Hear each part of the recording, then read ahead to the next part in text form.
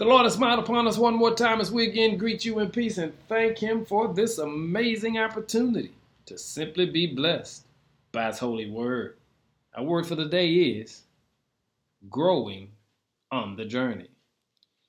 Have you ever found yourself wondering, is this really the relationship that God has for me?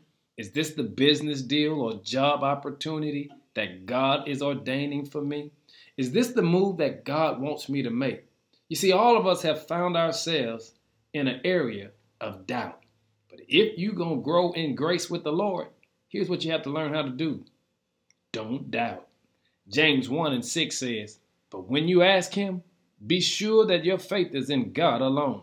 Do not waver, for a person with divided loyalty is as unsettled as a wave of the sea that is blown and tossed by the wind.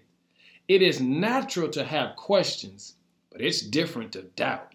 And when you know God is the head of your life, when you know you are speaking to God, you are praying to God, you are in communication with God, then you need to trust the voice of God.